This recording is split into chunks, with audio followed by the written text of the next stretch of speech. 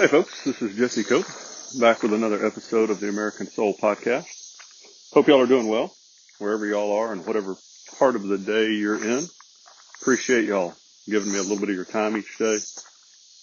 We'll do my best, or at least attempt to do my best to make good use of it. For those of y'all that continue to share the podcast and to help it grow as it continues to do, incredibly humbled and grateful for it, very much. It helps immensely when y'all tell other people about it, and so thank you. We're going to take one of our little walks today. We have all sorts of stuff going on today. The girls have gone out to the garden to pick vegetables and are in rubber boots because they saw a snake out there yesterday, and they also made the dogs go with them and took sticks to beat off the snakes. My father is down working on the shredder, and I am trying desperately with sprinklers to counteract the heat, which is killing everything in our yard. Well, that's not true, but it is killing a lot of things, mostly grass. Although I'm pretty sure we lost one or two trees, fruit trees out in the garden, so kind of disappointed there, but so be it. The sweet potatoes seem to be coming on pretty good. We planted those, I think I told y'all, about a week or so ago, and looked like we had lost almost all of them, and now some of them are starting to come back, so that's encouraging. At any rate, we'll go for one of our little walks. I've got a subject today, folks. I'm pretty passionate about almost every subject I talk about here. This one I'm extremely passionate about because I think it absolutely is one of the main stages of this war that we're in for the soul of our country. And regardless of whether that war turns into a hot war or stays more of a cold civil war, this is going to be one of the two main areas, I guess maybe three, in my opinion, where we really turn this republic back around and save it, or where we lose it. Today we're going to talk about, and we'll talk about this, I promise, multiple times, especially over the next couple months, and you'll see why. The purpose of public education. So I'm going to go through and I'm going to read about 3 quotes that I've pulled to kind of give us an idea of what public education, what our founders, and we talk about this often, and I'm barely scratching the surface here, folks, but just to talk about what was the purpose? Why do we need public education? What was it centered around? And then if we have time, a little bit at the end, I'm going to talk to you about a couple trends that we see from the Census Bureau statistics and a couple other places that I managed to pull. So the first quote, William Samuel Johnson, president of Columbia University, which was formerly King's College. And he said this to the first graduating class after the Revolutionary War. You have received a public education, the purpose whereof hath been to qualify you the better to serve your Creator and your country. Your first great duties are those you owe to heaven, to your Creator and Redeemer. Let these be ever present in your minds and exemplified in your lives and conduct. Imprint deep upon your minds the principles of piety toward God and a reverence and fear of His holy name. The fear of God is the beginning of wisdom, and its consummation is everlasting felicity. Remember, too, that you are the redeemed of the Lord, that you are bought with a price, even the inestimable price of the precious blood of the Son of God. Adore Jehovah, therefore, as your God and your judge. Love, fear, and serve Him as your Creator, Redeemer, and Sanctifier. Acquaint yourselves with Him and His Word and holy ordinances. Make Him your friend and protector, and your felicity is secured both here and hereafter. And with respect to particular duties to Him, it is your happiness that you are well assured that He best serves His Maker, who does most good to His country and to mankind. The point of public education, the reason that these men, the reason that we set up public education was to better serve God and then the country. Mr. Johnson talks multiple times here, very important things. Fear of the Lord. We've gotten away from that. Not only do we not fear the Lord as a nation anymore, we reject him and kick him out of our institutions. And we completely ignored Thomas Jefferson's warnings about a just God and that his justice won't sleep forever. We think, as Lincoln said, in the arrogance of our hearts, right? We think, oh, we did all this. We don't need God. In fact, some of us pretend we don't even have God. There is no God in America, right? And then he talks about these duties that we have. You have a duty, folks, we do to serve God. And one of the best ways to do that, he says here, is to do the most good that we can for our country and for mankind. Notice never once here does he talk about, let's look out for me. Let me get mine. And he also doesn't say, folks, he doesn't say that serving God is going to make life easy. He talks about felicity, happiness, peace, maybe, comfort. It doesn't say it's going to be easy. Fear of the Lord, serve God and country. That's the point of public education. Obviously, we are not doing that today at all, by any stretch of the imagination. In fact, we're going against God and country. Next one, this is from Noah Webster, right? You know Noah Webster, Webster's Dictionary. This is, I believe, from 1848. For this reason, society requires that the education of youth should be watched with the most scrupulous attention. Education, in a great measure, forms the moral characters of men, and morals are the basis of government. Education should therefore be the first care of a legislature, not merely the institution of schools, but the furnishing of them with the best men for teachers. A good system of education should be the first article in the code of political regulations. For it is much easier to introduce and establish an effectual system for preserving morals than to correct by penal statutes the ill effects of a bad system. The goodness of a heart is of infinitely more consequence to society than an elegance of manners, nor will any superficial accomplishments repair the want of principle in the mind. It is always better to be vulgarly right than politely wrong. The education of youth is an employment of more consequence than making laws and preaching the gospel, because it lays the foundation on which both law and gospel rest for success. Another little bit here, just at the end. Republican government loses half its value when the moral and social duties are negligently practiced. To exterminate our popular vices is a work of far more importance to the character and happiness of our citizens than any other improvements in our system of education. Again and again and again, folks, it goes to social values first. Fiscal values will follow social values, but you can't do it in reverse. You can't start with the financial and hope that the social are going to be there. And the fact that he talks here where he says superficial, where did it go? I lost my brain. I'm sorry, folks. The goodness of a heart is infinitely of more consequence to society than any elegance of manners, nor will any superficial accomplishments repair the want of principle in the mind. It doesn't matter what we do, folks. This is true in our families at home. This is a huge deal that feminism has brought in. It doesn't matter if you become the CEO of a company, a multi-billion-dollar company, multi-million-dollar company, the best doctor, lawyer, teacher, plumber, electrician. It doesn't matter how good you are professionally.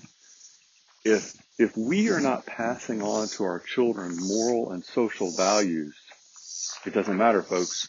It's all superficial. It doesn't matter how good at basketball or football or baseball or volleyball you are or your kid becomes. If we don't teach them moral values, which if you look at the state of national sports, that just popped in my head, you know that we're not. If we don't teach them those moral values, if that's not the main point of education, public education in particular, not even talking about private, folks, just public education, if that's not the main point, if we're not centered around God, as Noah Webster said here, it doesn't matter. And the interesting quote, I have never liked this comment, but I can't pass this up and not mention it. You hear so many people talk today about, I wish that we had Trump's mean tweets back. And I really don't. I've never been a big fan of that. I've always wanted a little bit more class there, folks, personally. That's just me. But Noah Webster's comments here, it's always better to be vulgarly right than politely wrong.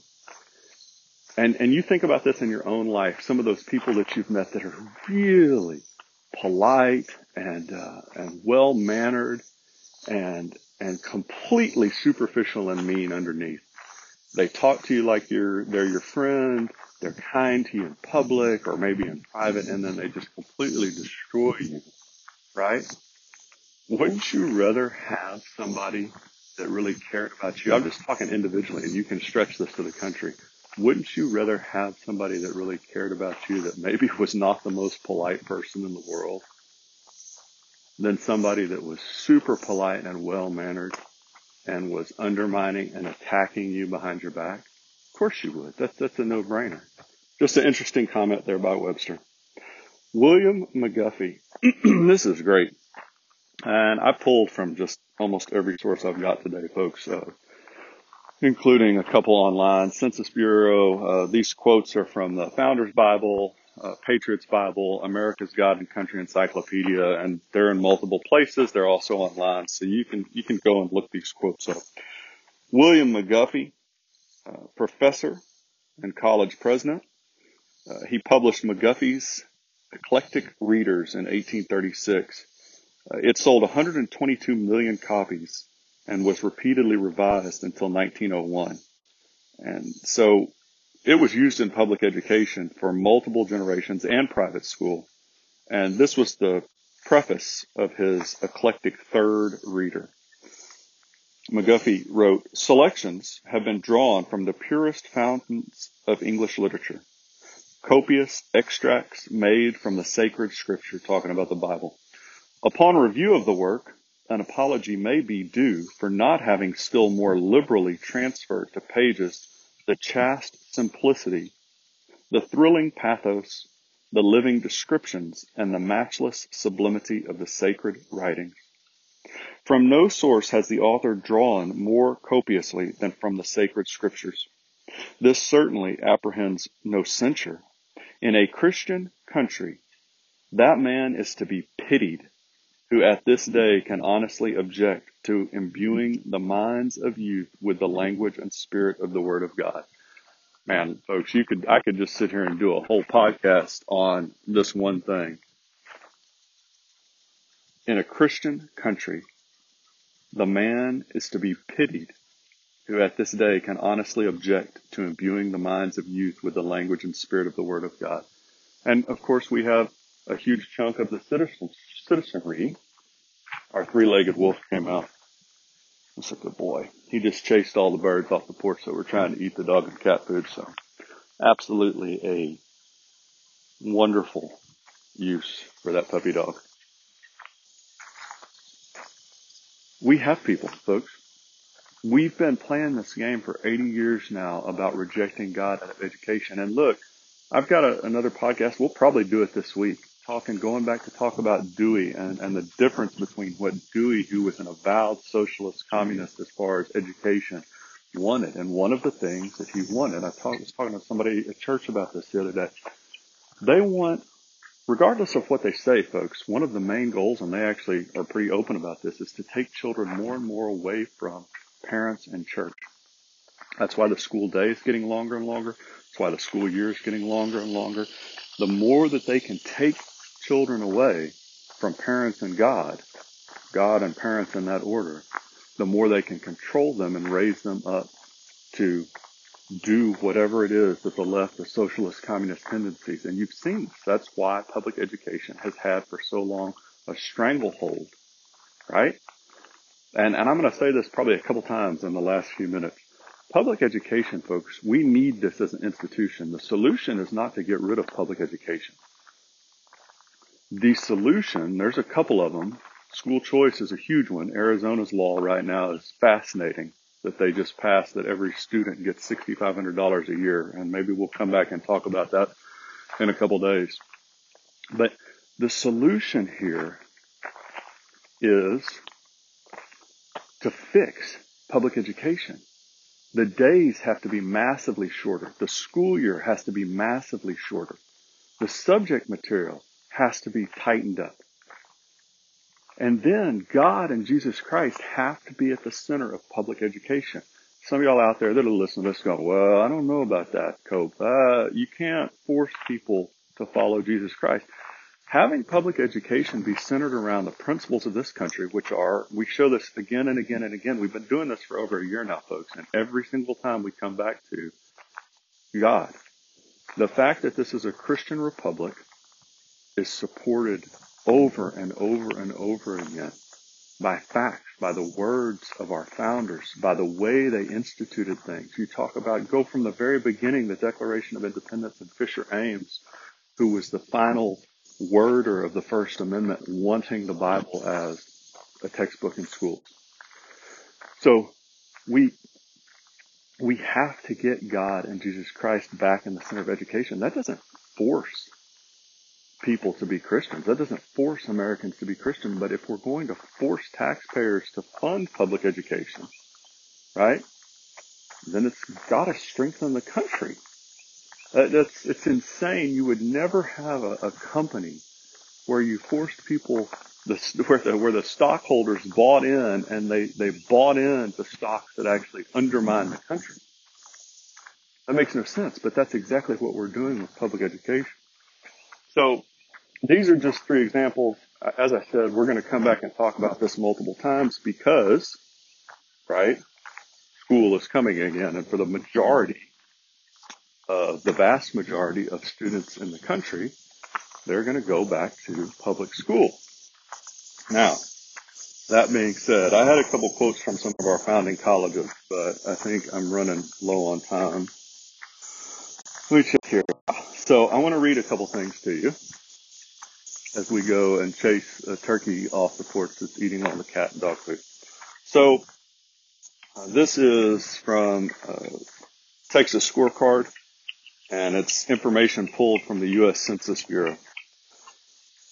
THSC estimates more than 750,000 Texas students are being educated at home. In 2020, the number of Texas students, and there goes the turkey. In 2020, the number of Texas families who chose to homeschool their kids nearly tripled from 4.5% to 12.3%, according to the U.S. Census Bureau. Okay? That's one. I'm going to go to the next one. My phone decided to.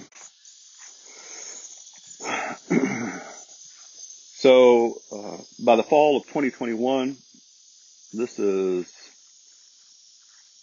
I think, pulled again from, well, no, it's not pulled from the Census Bureau. I'll have to go back and get this. By the fall of 2021, 11.1% of students in the United States were homeschooled, and the number is continuing to climb.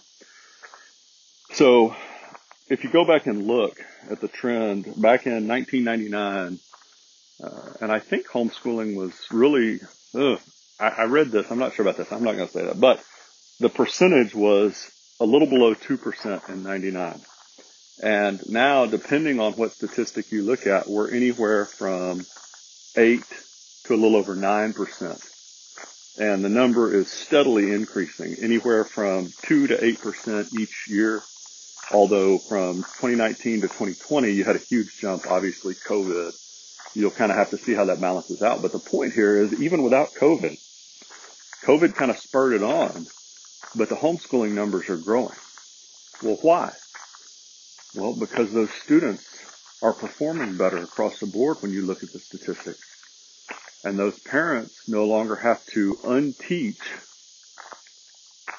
or reteach the correct moral values to their kids once they get home. They don't have to fight the public school system, which has taken God and Jesus Christ out and replaced it with these, there's nothing else to say, folks. We've talked about it here before, these evil values of the left. You talk about LGBTQ, you talk about abortion, you talk about illegal immigration, you talk about the bigotry of things like critical race theory, Black Lives Matter, the Antifa protests a few years ago. You talk about the socialist, communist, the revisionist history, the idea that America is systemically racist, sexist, and bigoted. Parents are tired of having to pay to send their kids to public education, to have the public school system teach these completely immoral and evil values to their kids. And if it's not explicit, because some of y'all are thinking, well, my school doesn't explicitly teach that. Yeah, you're right. But it doesn't, it allows it implicitly, folks. Because what happens is if you've got a kid that wants to promote one of those things, right, the school has no control over that, and you can't speak against it. So if a student is asking you what the truth is, right, and you see this, what's the Supreme Court case right now? The football coach that was praying with his teammates, not his teammates, with his players, right, and that had to go all the way to the Supreme Court. So even if it's not explicit, which it is in a ton of schools and growing, and the age that it's explicit is getting younger and younger, it's done by omission, let's say. You've heard that before, right? Just because you don't tell a lie, if you don't tell the truth, right, that's lying by omission. And that's kind of what we're doing even in the good school districts. We're not standing up and telling the kids because we're not having public education centered on God and Jesus Christ anymore. And it's not, folks, you have some wonderful educators, administrators, counselors out there, phenomenal. Look at wherever you are across the country, because I pull quite a few of y'all from a lot of different places, even overseas some. I can't speak to some of the countries overseas, but here in the United States, across the board, whatever state you're in, you're going to have a number of really caring, good educators, administrators, and counselors. The problem is the system is tying their hands, folks. Now, you've got some really bad ones, too. I'm not pretending that they're all good. In fact, you might have a majority that are not good because the system is the way it is for so long. The point is, the purpose of public education, when you get right down to it, had to be God and country, and we're not doing that. And if you're not doing that, you can't force American citizens, taxpayers, to fund that anymore. That's the bottom line. You can't. It's immoral to force American citizens to pay for a system, to force them to put their kids in and force them to pay for that system that is undermining the country.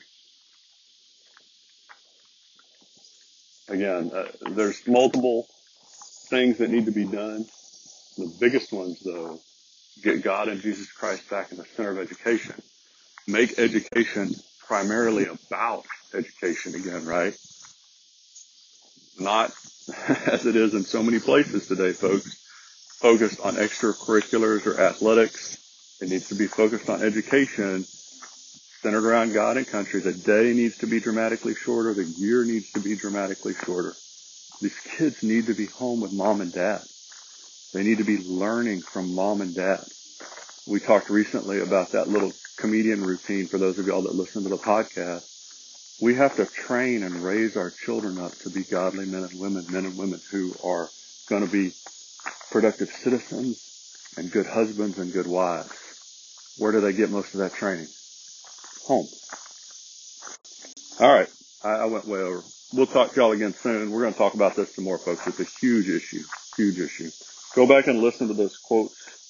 Webster, McGuffey, and Mr. Johnson, they're phenomenal quotes, and they show you, regardless of what the modern media or the left says, they show you what public education was founded to be here in the country. God bless y'all. God bless your families. God bless America. We'll talk to y'all again real soon.